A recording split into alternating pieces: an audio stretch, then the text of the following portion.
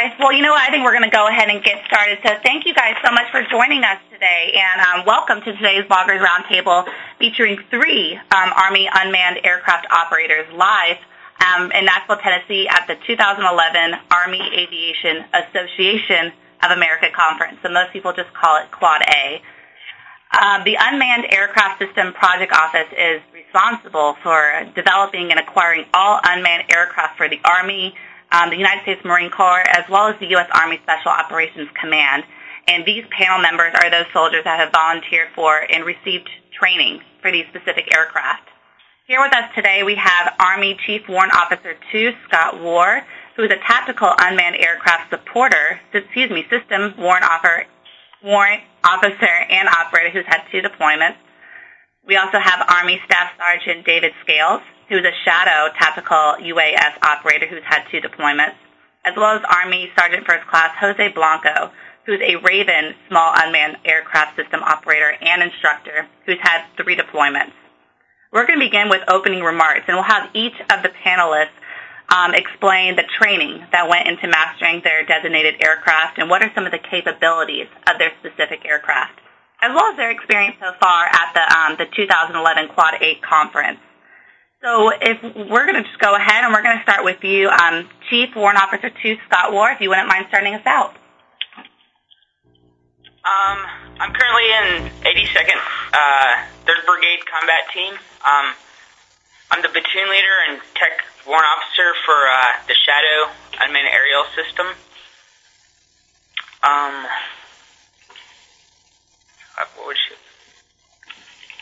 I've been on 2 deployments with it to Iraq. They were both for 12 months. The training that went into this, I got picked up. One second.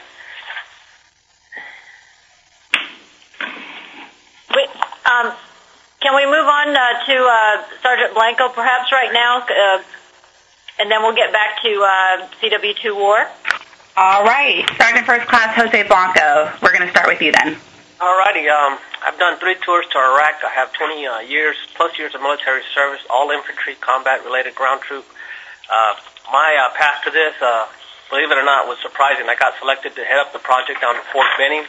I replaced Master Sergeant Hicks, who's the prior master trainer. He started the initial program down with Reginald Persant, one of the contractors down there that helped initiate the Raven program down at Fort Benning.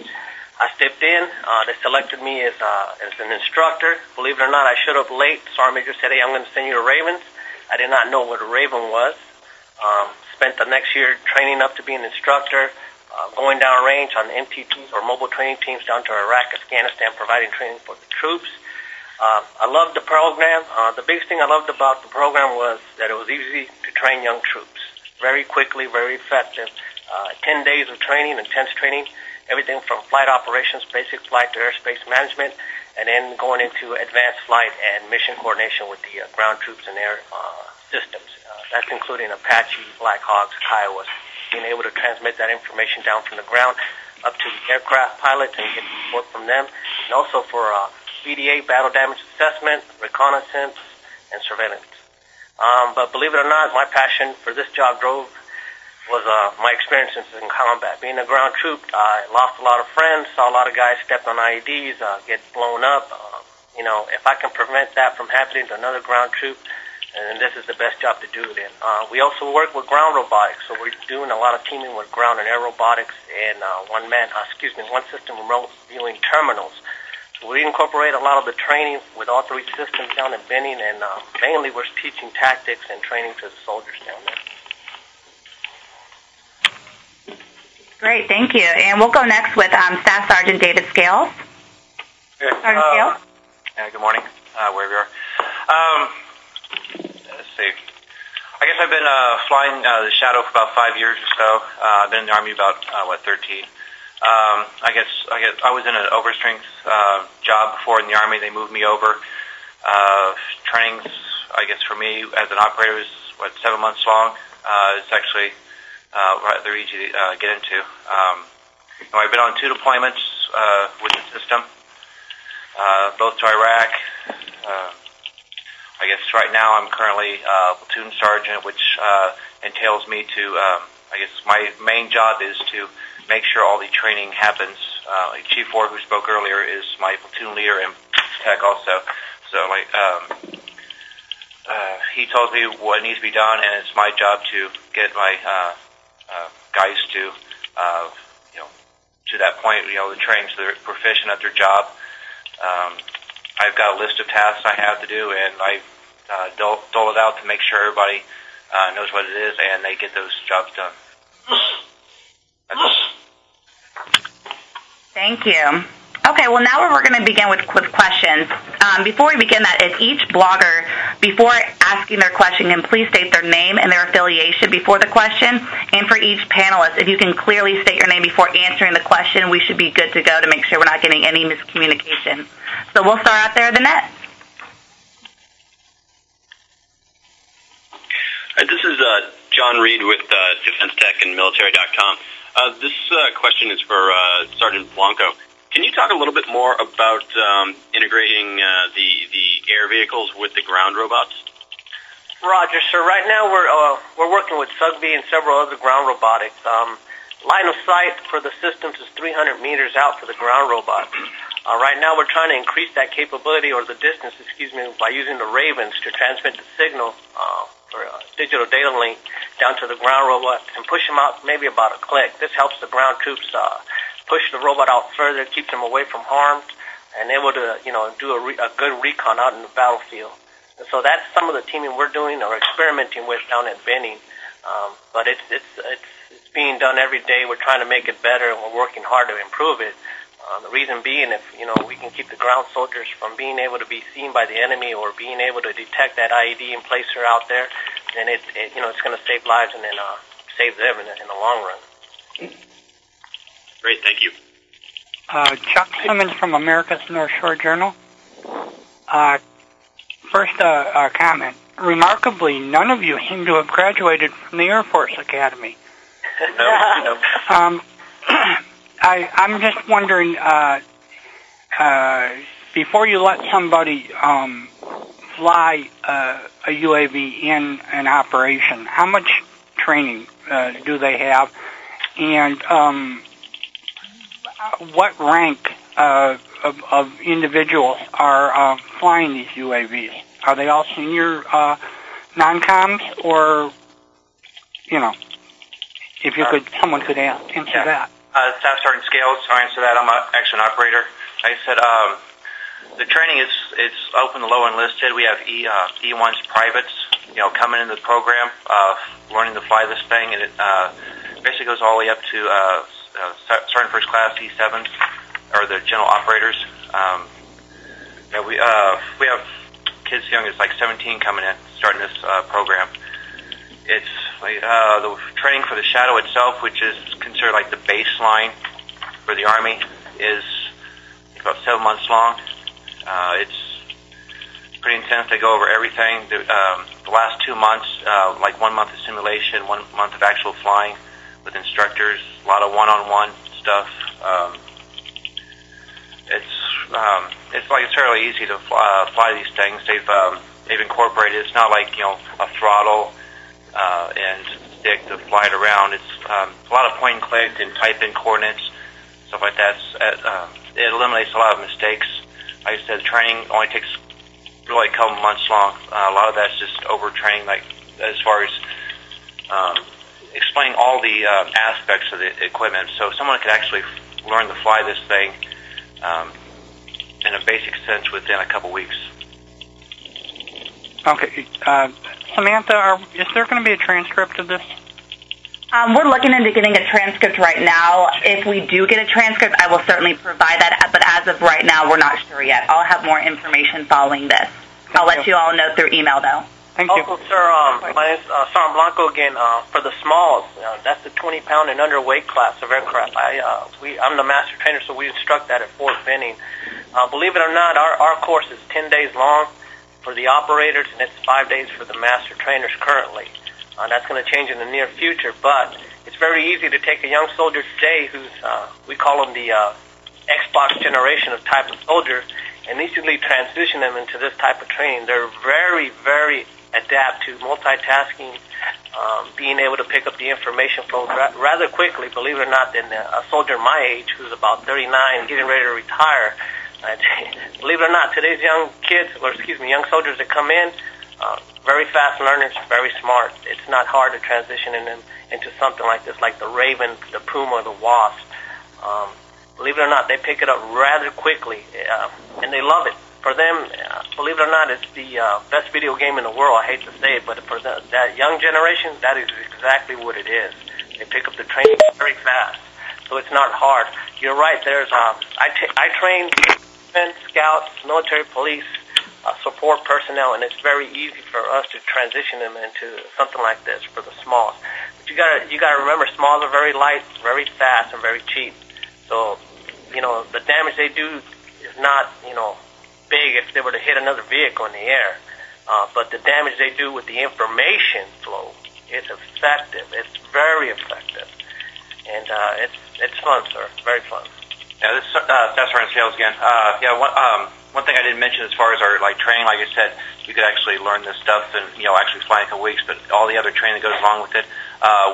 Like the first month, my training was FAA ground school, so we're learning all the rules of the air as far as we're not flying in other people's airspace and just general flight stuff, about weather and stuff like that. So I think we're pretty well trained to fly around. We're not just out there doing whatever we want to. Hey, Spencer Ackerman here from Danger Room. Could the Shadow operators talk a little bit about the impending weaponization of the Shadow? What are you looking for in terms of changes to tactics? What do you think weaponization will bring? How far out do you think that is realistically? I saw that Raytheon and Nammo have a smaller warhead that they're now testing. What do you think it's going to mean for Shadow operators to now have a weapon at their disposal? Hey, Spencer, this is Sophia Bledsoe, PEO Aviation. These guys actually aren't the right guys for that question, because that question belongs to the project office and also to the guys over at Fort Rucker. So what we'll do is we'll take your question down and have them get back to you if that's possible. But, these guys who train with Shadow couldn't talk a little bit about what they would think about the weaponization of the Shadow? I don't quite understand that. No, because these guys are UAS, unmanned aircraft systems operators. What they do is fly. They're not in charge of making that decision of in terms of weaponizing any of the unmanned aircraft systems. So that actually belongs to the project office. These guys just fly them. Sure, but I'm not asking about the decision to do it. I'm asking about, from an operator's perspective, what that will mean. I don't mean to belabor the point. This is Kelly Pate from at Fort Rucker, USACE. I'd be happy to follow up with you after that, and we'll get you the right people that will talk that to you.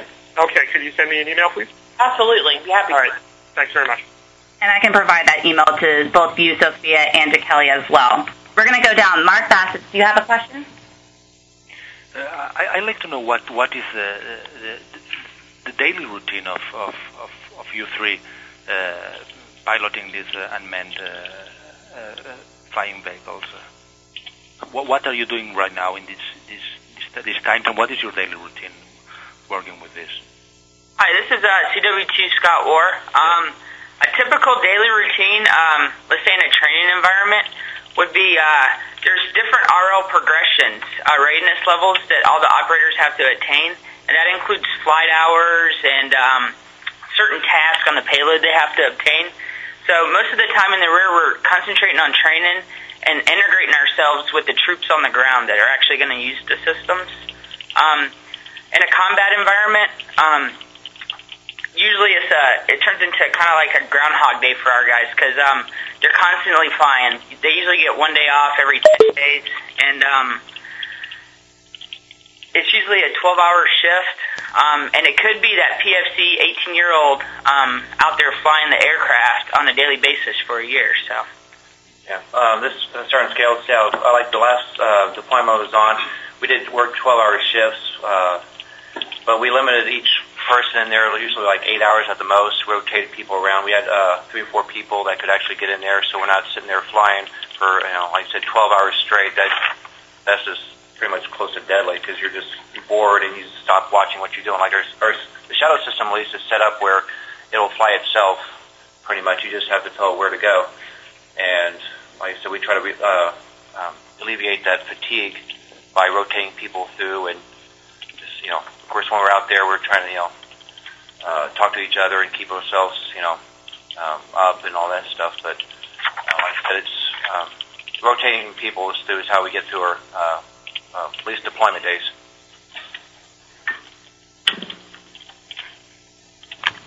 Going on to the next, Xavier, do you have a question? Sure.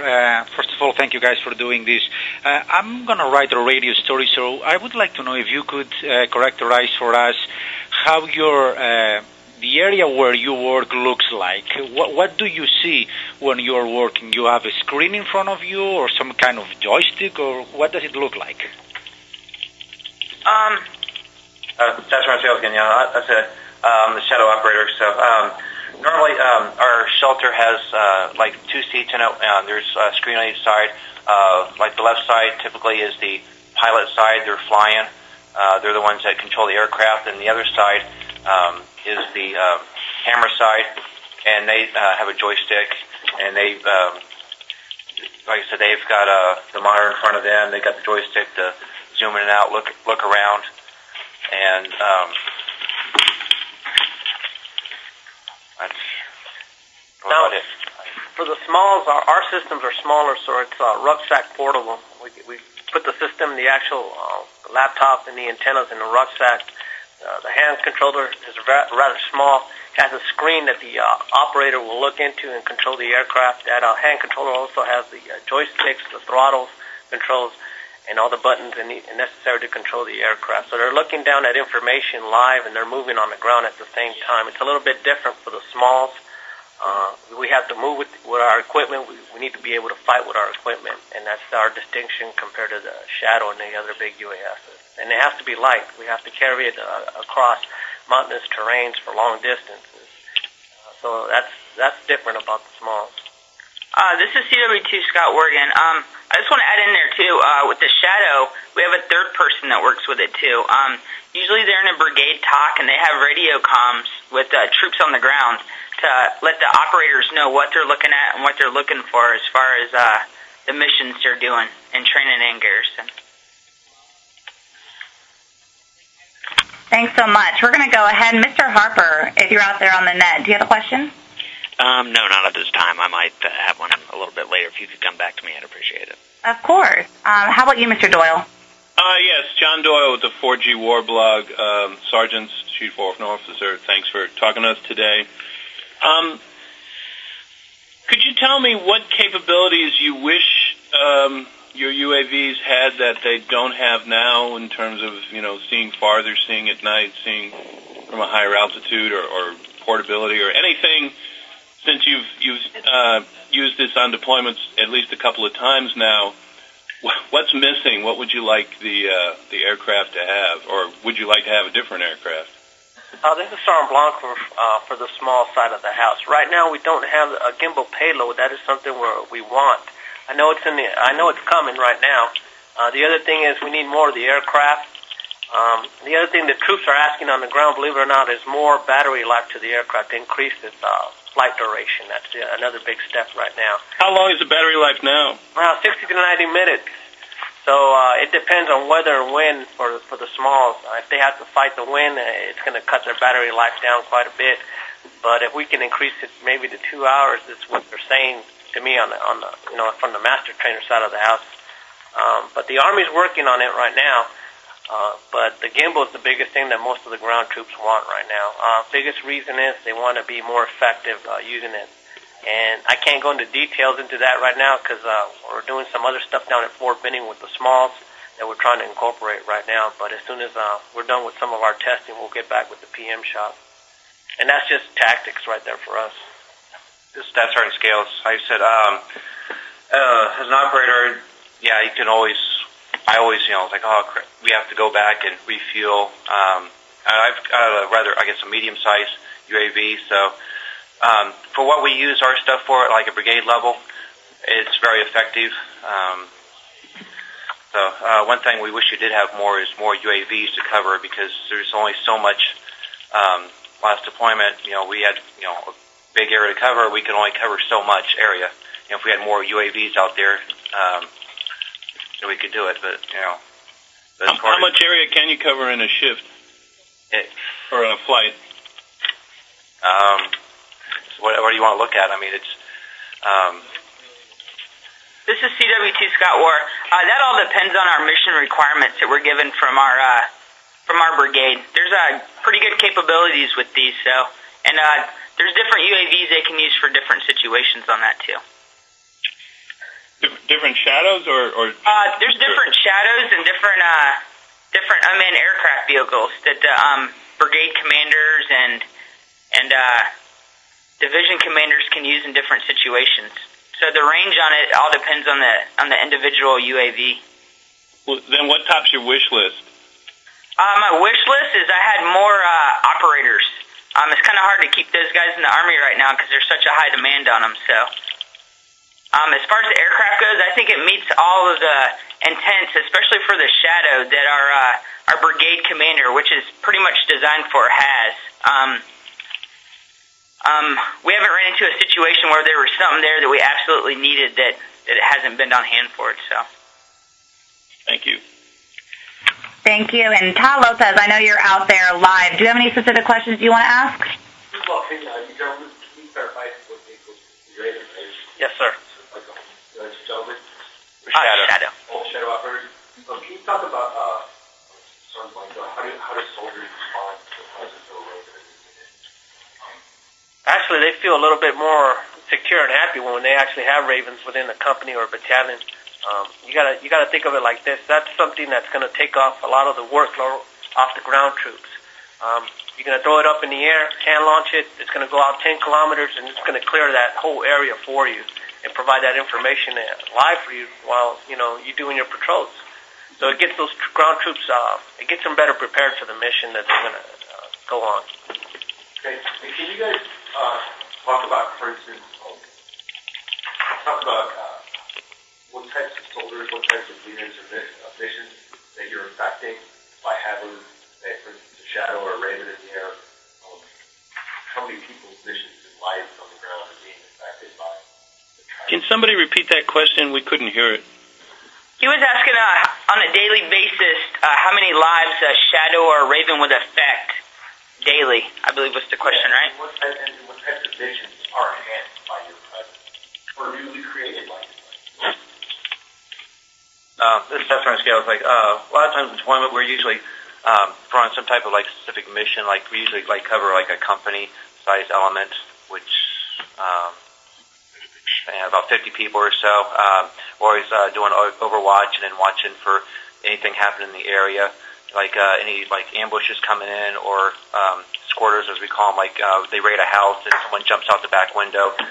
We've covered many of those before. We've actually caught several high-value targets because they've got all their watch people on watch, and we raid the house. They already have their escape plan. We're able to key the infantry into exactly where they're at, and also IEDs.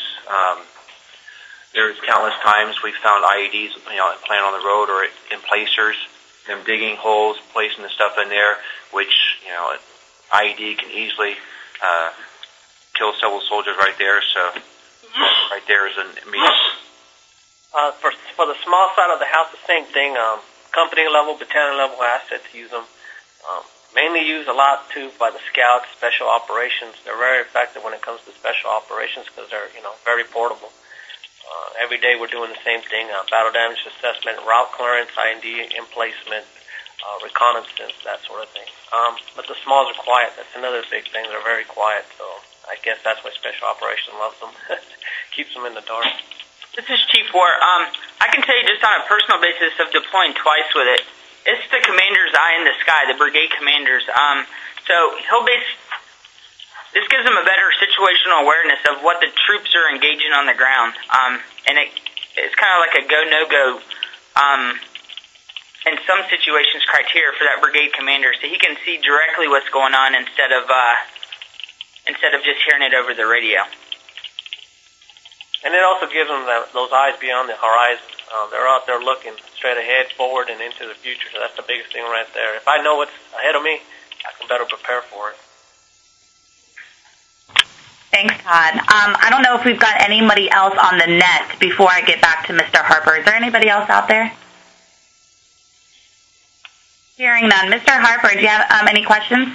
Yeah, just a couple. Have you ever lost a UAV either getting shot down or crashing or anything like that? This is to everybody. This is Chief War with the Shadow Platoon in the 82nd. We haven't lost an aircraft or had one shot down. I can't talk for other units or other situations, but as far as our unit, we've never lost a Shadow to a mishap. As far as mechanical being shot down, or especially operator, and that's the key thing for us. I think being integrated into aviation and the checklist and all that is a key thing for us. So. Now, on the small sides of the house, I could tell you this.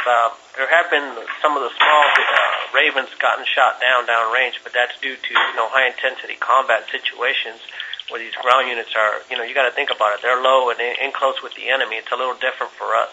Sometimes, believe it or not, they'll fly them right about, building top level just to start searching for insurgents and stuff. And that, those Ravens are also deterrents in sort of a weird kind of way. They hear that UAV coming in, they hear the prop, they know they're under surveillance.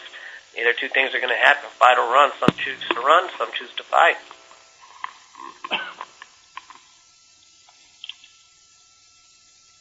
And my other question is, how many of these systems do you have in each unit, typically?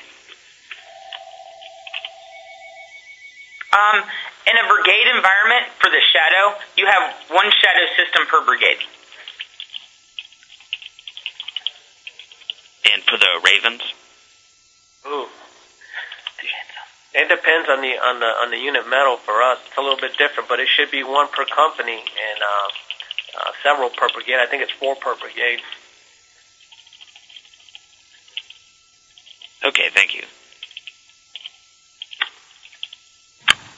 Okay, we still have some time for more questions. Spencer, do you have any follow-up questions? Talk about small ground vehicles being range being extended. Yes, I did. Can you please repeat the question for the group to hear? Todd asked the question if we could talk about the soon-to-be extended range for the Ravens. I can tell you this. Down at I'm going to give you. I'm part of Echo Company 2nd of the 29th Infantry Battalion, 197th Infantry Regiment. Right now, they just picked up the ground robotics school down at Fort Benning. So right now, there's a lot of teaming between the SUAS or Smalls and the ground robotics. Every day we're out there with the Warfighters, so we're experimenting with new tactics and techniques on how to use these systems, trying to increase their range, trying to make them more effective. Like I said earlier, we're trying to increase the range of our ground robotic systems right now. Line of sight, 300 meters from the ground station to the ground robot, transmitting that signal. We're trying to boost that up to 1,000 meters. We found out that the Ravens are very effective too, especially the digital data link ones. They can transmit a signal on a secret channel, separate channel for the Raven, and push the ground robot a little bit further out. So you're bouncing the signal for the ground robot? Yes, pretty much. So that's another payload for the Raven area. Well, yes and no. Right now, with the DDL systems, they're actually we're using some of their signals. We're testing that out and experimenting with it. A lot of other companies are selling us, or they're bringing their products down to Benning to just show us, but we're not even looking into that right now. The only thing is we're trying to get out as much bang for our buck from the Raven. So that's what we're trying to do. We're trying to work with the only thing that the Ravens can provide right now. Will they see that? Will that go out? That's not going to happen for a long time. I mean, we just started ground robotics. We're just playing with those systems down at Fort Benning. And you got to imagine that's the home of the infantry. We get to play with a lot of stuff down there, and we're trying to just be very effective with the systems that we have currently right now. So, if I can, I have to look at it like this. If I can prevent a soldier from stepping on a bomb or being shot at, then I'm going to use the systems I have currently in the inventory. And that's all we're doing right now. We're not trying to we're not trying to change the system. We're just trying to use what we got. And if Uncle Sam gave me a ground robot and an air vehicle to work with, then I'm going to use it as best as I can in the front line. And that's how we're showing our leaders down there at Fort Benning. This is how you can use this system. This is how you can transmit the information. This is what you can do with that information. You gotta imagine, right now, it's hard at Fort Benning. We got aviator type training with infantry type training, and we're trying to combine at the same time. So there's a big gap right there. Our leaders, we're trying to get them. Hey, these are the systems out there for you. This is how you can use them in unison. Be ready because this is coming into the future. Thank you. We're going to start through the list again. Mr. Ackerman, if you have any specific follow-up questions, now's the time. Hearing none. Mr. Simmons. Yes, I have one very quick one and then a little bit longer one. First of all, could someone run down the name of the UAVs in order of size? And secondly, could someone comment on the recent test in Iraq where the Gray Eagle and the Shadow worked together in a missile attack? This is Marty Shelton. I will run down in order of size from large to small the unmanned aircraft systems in our fleet. The largest is the Gray Eagle. The second largest is the Hunter. And then the Shadow. The Puma. I'm sorry. After the Shadow, I couldn't understand that one. Puma. What is? Can you spell that? Is P is in Papa. U is in uniform. M is in Mike. A is in Alpha. Thank you. The Raven. And the Wasp.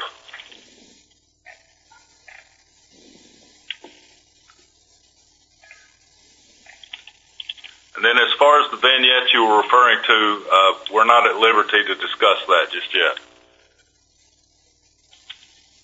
Thank you. Okay. Thanks, Chuck. Mark, do you have any follow-up questions? Hello, Mark Bassett, La Vanguardia. I wonder what's your view about all this ethical debate that there is about the unmanned aircraft systems in the United States or around the world, whether it's ethical for an armed force to launch war from such a distance without being on the spot, etc. I'm very curious to know what's your views about it. Hi, this is CW2 Scott War. In a combat environment, it saves lives. We're not going around looking at the average civilian. We have specific tasks that we're tasked to do. We do those tasks and come back. We're not just flying around aimlessly looking in people's backyards. We have specific tasks we're tasked to do by our chain of command. So, and that task is to save our troops' lives. So. That's Task Round Scales. I don't think any of us actually, we don't have any armament on our vehicles, so we've never actually been in that position to. So we can really even answer that question that well. Sergeant Blanco, the only thing we're doing is receiving information, and that information gets transmitted down to the soldiers. But you got to understand one thing: that information is going to be what's actually happening out there. So the soldiers are going to react to what's happening on the ground, and that's it. If it saves their lives, that's their priority. Is for us to transmit that information down to them. All right. Xavier, any follow-up questions? Sure. Pretty much as a follow-up, as Mark was asking, I would like to know what was the worst day that you can recall doing your job, and if you think after what happened, if something could have been differently in a way for a different outcome. This is Sergeant Blanco again. I think the worst day of doing my job, I was on a training mission instructing some soldiers. Another group of soldiers came into contact with the enemy. We were at the max distance of our aircraft. We transmitted the information down to them, but I'm going to tell you from being there and doing it, sometimes you get to see what's on the ground and what's going on live, and then you realize it's not a game, it's the real deal. You want to jump into the fight and you can't do it, but the only thing you can do is transmit the information, and that's about it, and get the assets out there to the guys who need it the most. It's bad when you're looking at it at the screen and you're looking at other soldiers getting shot at. It kind of hits you hard, especially when you've been there before and you just want to grab a weapon and get out there yourself. But at the same time, you know that your main weapon is that information flow, and you got to keep going and pushing it. And that's pretty bad sometimes when you can't. You can affect the battle, but coming down from a ground soldier experience, you want to be in the battle. And the best way to do it is just doing it currently right now with the systems that I have available. I see it every day from the other guys that go down there to Iraq or Afghanistan and other places. And it's a tough job because you're sitting behind a nice screen and you're watching the fight. That's tough when you know you could be in the fight. But now you're affecting the fight at a different level with the information flow back to the commanders. That's that battalion commander, that company commander. This is Chief War. I think a bad day for me and probably my guys also would be not being able to get my aircraft up due to weather or something like that, because we know that our guys are dependent on us to get up in the air and provide coverage and give them good situational awareness of what they're about to do or what they're doing at the time. So I think that would be a bad day for me and probably my guys. Yeah, this Staff Sergeant Scale, that was by far, if I say worst day since being a UAV operator, was a day that it was cold weather. We couldn't get up in the air, and we're all relieved to actually be able to get time to do some other stuff, some other training, make sure everything was good on maintenance side, stuff like that. At end of the day, we saw some guys come in the gate. They got hit by an IED, and we weren't able to do anything with it, because they came up to us and said, "Man, I wish you guys were up in the air," because they know when you're out there, because they can hear our system, and they knew the horrible weather. They didn't hear it, so they were able to in place and detonate an ID. And like I said, that day they actually killed, I think, 2 soldiers. So that's something that always sticks in my mind. The other good thing too is the flip side of that is a lot of the guys live, eat, and play and engage with the forward deployed soldiers. That's the other good thing. We're out there with them. Our instructors, our operators, our master trainers, they're out there with the forward deployed troops. And so that's the good thing about it. So I say, I'm always, interacting with them. They know who we are. They always come by and see us. And like I said, they are very happy for us to be up all the time. I've heard countless times, they feel so much better when they can hear my system. The Shadow, which jokingly called the flying lawnmower because it is very loud. We're flying, very high up, and they can still hear us. So they actually like that sound. So. All right, Mr. Reed, do you have any follow-up questions? Yeah, this one's a little bit in the weeds, but it's for Sergeant Blanco again. What data link did you say that you had been using with the Raven to extend the range of the SUGVs? I'm not going to get into that right now, sir. We're working on some stuff, and I can't discuss that particular question right there. Okay.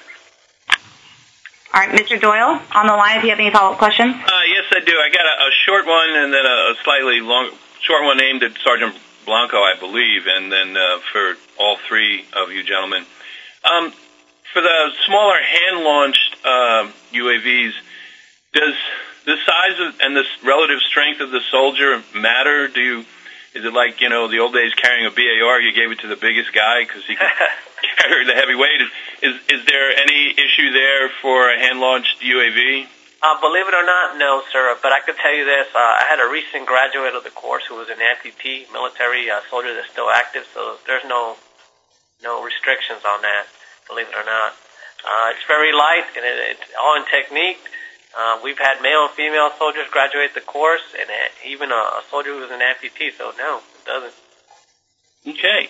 And for all 3 of you, since aircraft that you're flying, you're launching, their basic mission is ISR. Since your two deployments, when you first went over there, and since you've come back, were there any uses of it or anything that surprised you? Wasn't included in the manufacturer's specifications that or a use that once you're in country, somebody said, why don't we use it for this, and it worked? Yeah, any stories like that? Well, for the small, sir, we kind of know what we're getting with our packages, but every day the uses or the taxes of it are being upgraded or changed constantly. The systems, for us, it's lighter, faster, and cheaper. But the biggest thing is this, sir. We use them so much and so effective that every day the tactics are changing.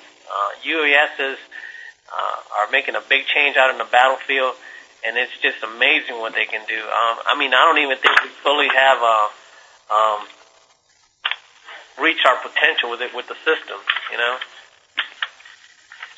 As far as the Shadow goes, when we initially went out, there were same restrictions as manned rotary aircraft while we were there. After we were there for a while, there was a need for us to be up when they couldn't, maybe due to weather or something like that. So that was a good benefit of having an unmanned aircraft in that environment, that we could actually launch when the main guys couldn't, and still provide some coverage that couldn't be provided by some of the rotary wing aircraft. So I think that was a good thing. Yeah. This is Sergeant Scales. Like I said, I guess when I came in, my first deployment, 2006, with the system, everybody in our platoon, except for one person, was completely new. We'd just all been retrained. The Shadow was new pretty much to the Army. And over there, we have a camera looking down at stuff. And by the end of the year, we had developed some countless things, because commanders figured out how to work with us better. We figured out how to work the camera better. We knew it was like, rather than just watching stuff, we were, just better talking to the commander. They knew exactly what to expect from, what we could do. We knew better what they were doing and how to integrate. So it was, like I said, it was a learning experience for, everybody, that first deployment, and it's just nothing really big, as far as technology coming out, but it was just, like I said, both sides learning how to use the UAV. Did it lead to any unit changing tactics? Instead of the troops determining what the aircraft did it ever go the other way? The aircraft made your tactics, small unit tactics change? This is Chief War. All this is still pretty new, so the tactics are constantly evolving. So, yeah, nothing major has happened. It's just we learned how to talk to each other. That's the biggest thing. We knew, coming in, I wasn't very familiar with infantry, how they worked. So I learned what they're doing, so I know exactly what I have a better idea what they're going to be doing, and they now have a better idea what I do, so they know how to ask the questions, how to get me to do what they need me to do. Look here, or scout this area out, or whatever. All right. With that being said, are there any last-minute, need-to-know right now questions that are out there on the net? Got one here from Todd, Samantha. Okay. For Todd, we're going to have you do that offline. With that being said, if there is no more specific questions over the net, I think that'll be the conclusion of today's roundtable. I'm sorry, did I hear something? With that being said, thank you so much to the bloggers that are out there. Any specific questions, please send my way. I will do my best to see if we can get a transcript in hand to you. I will hopefully have that by the end of this week. I'm hoping by the end of today or tomorrow, but I will send that to you in an email. Thank you so much for our operators for participating and for our bloggers for joining in.